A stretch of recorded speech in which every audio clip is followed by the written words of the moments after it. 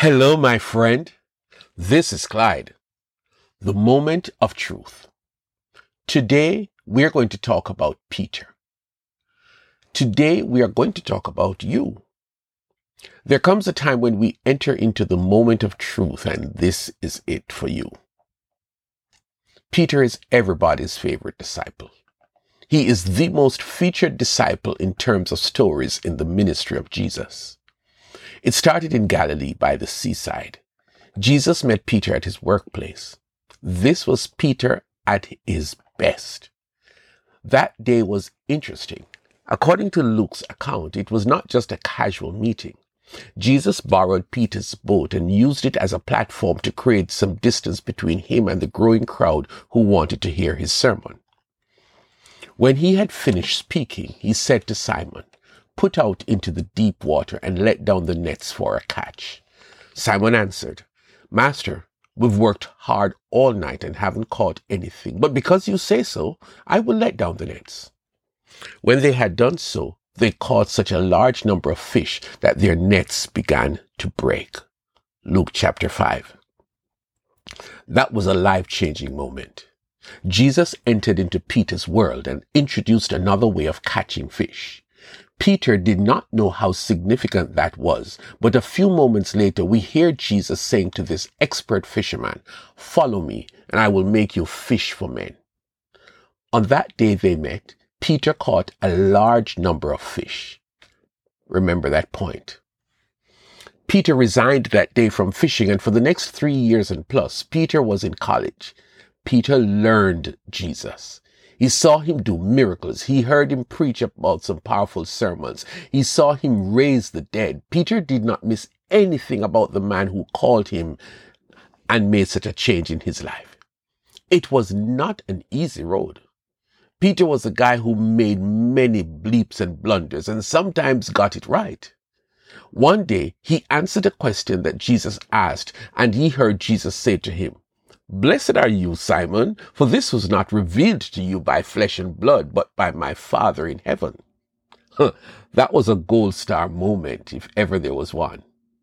But it wasn't long after that his mouth got him in trouble. Yes, Jesus was telling them that he was going to be killed on one of their trips to Jerusalem, and that on the third day he would be raised to life. Peter took him aside and began to rebuke him. "Never, Lord, this shall never happen to you." Jesus turned and said to Peter, "Get behind me, Satan. You are a stumbling block to me. You do not have in mind the concerns of God, but merely human concerns." Imagine, in one chapter, Matthew 16, Peter goes from giving Jesus the right answer to a big question to being rebuked by Jesus.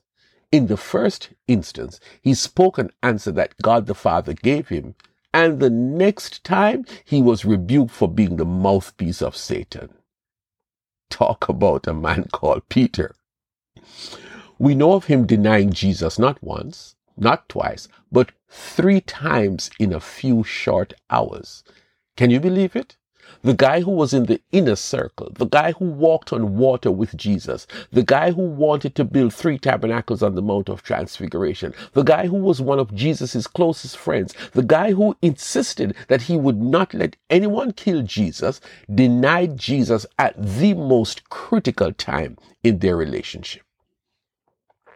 Fast forward to John 21, and they are back at the place they met a little over 3 years ago by the Sea of Galilee.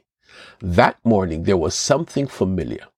Jesus told Peter and a few others to cast their net on the right-hand side, and they caught, catch this, 153 big fish.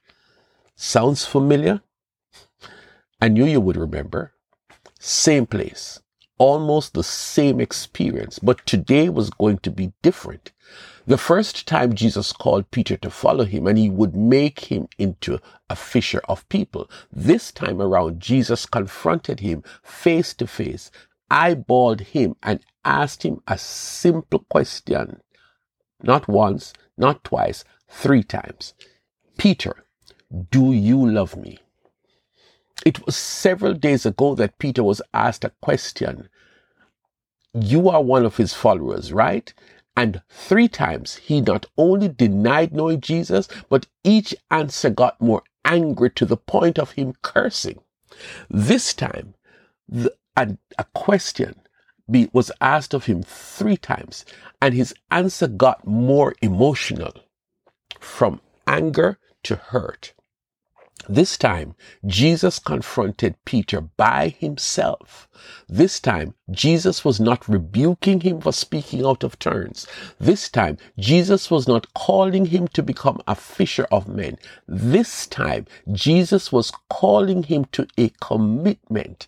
Jesus was calling him to surrender to his assignment. The first time they met, Peter made a decision, but he was not ready. This time was the moment of truth. Do you know that I want to use you for a special assignment, Peter? I have waited all this time for us to have this conversation in this familiar place among some of your closest friends. Peter, do you really love me? Things were never the same after that. 2 pages later, Peter, who was filled with the Holy Spirit, preached the first big sermon, and 3,000 people found Jesus. 1 page later, Peter healed a man. In the name of Jesus Christ of Nazareth, rise up and walk. 1 page later, Peter stood before a tribunal and told them bold-faced, we would rather obey God than man. Peter was transformed, and he went on to become the head apostle in the early church. So much for Peter. Let's talk about you. Today is the moment of truth, the day of reckoning. You have been a child of God for a while, but have you really been an active follower? Do you love Jesus seriously enough that you will not just be a follower, but be the true disciple that Jesus has always wanted you to be? After that last encounter by the Sea of Galilee, we never heard of Peter cursing. We never heard of Jesus rebuking him. We never heard of him denying Jesus again.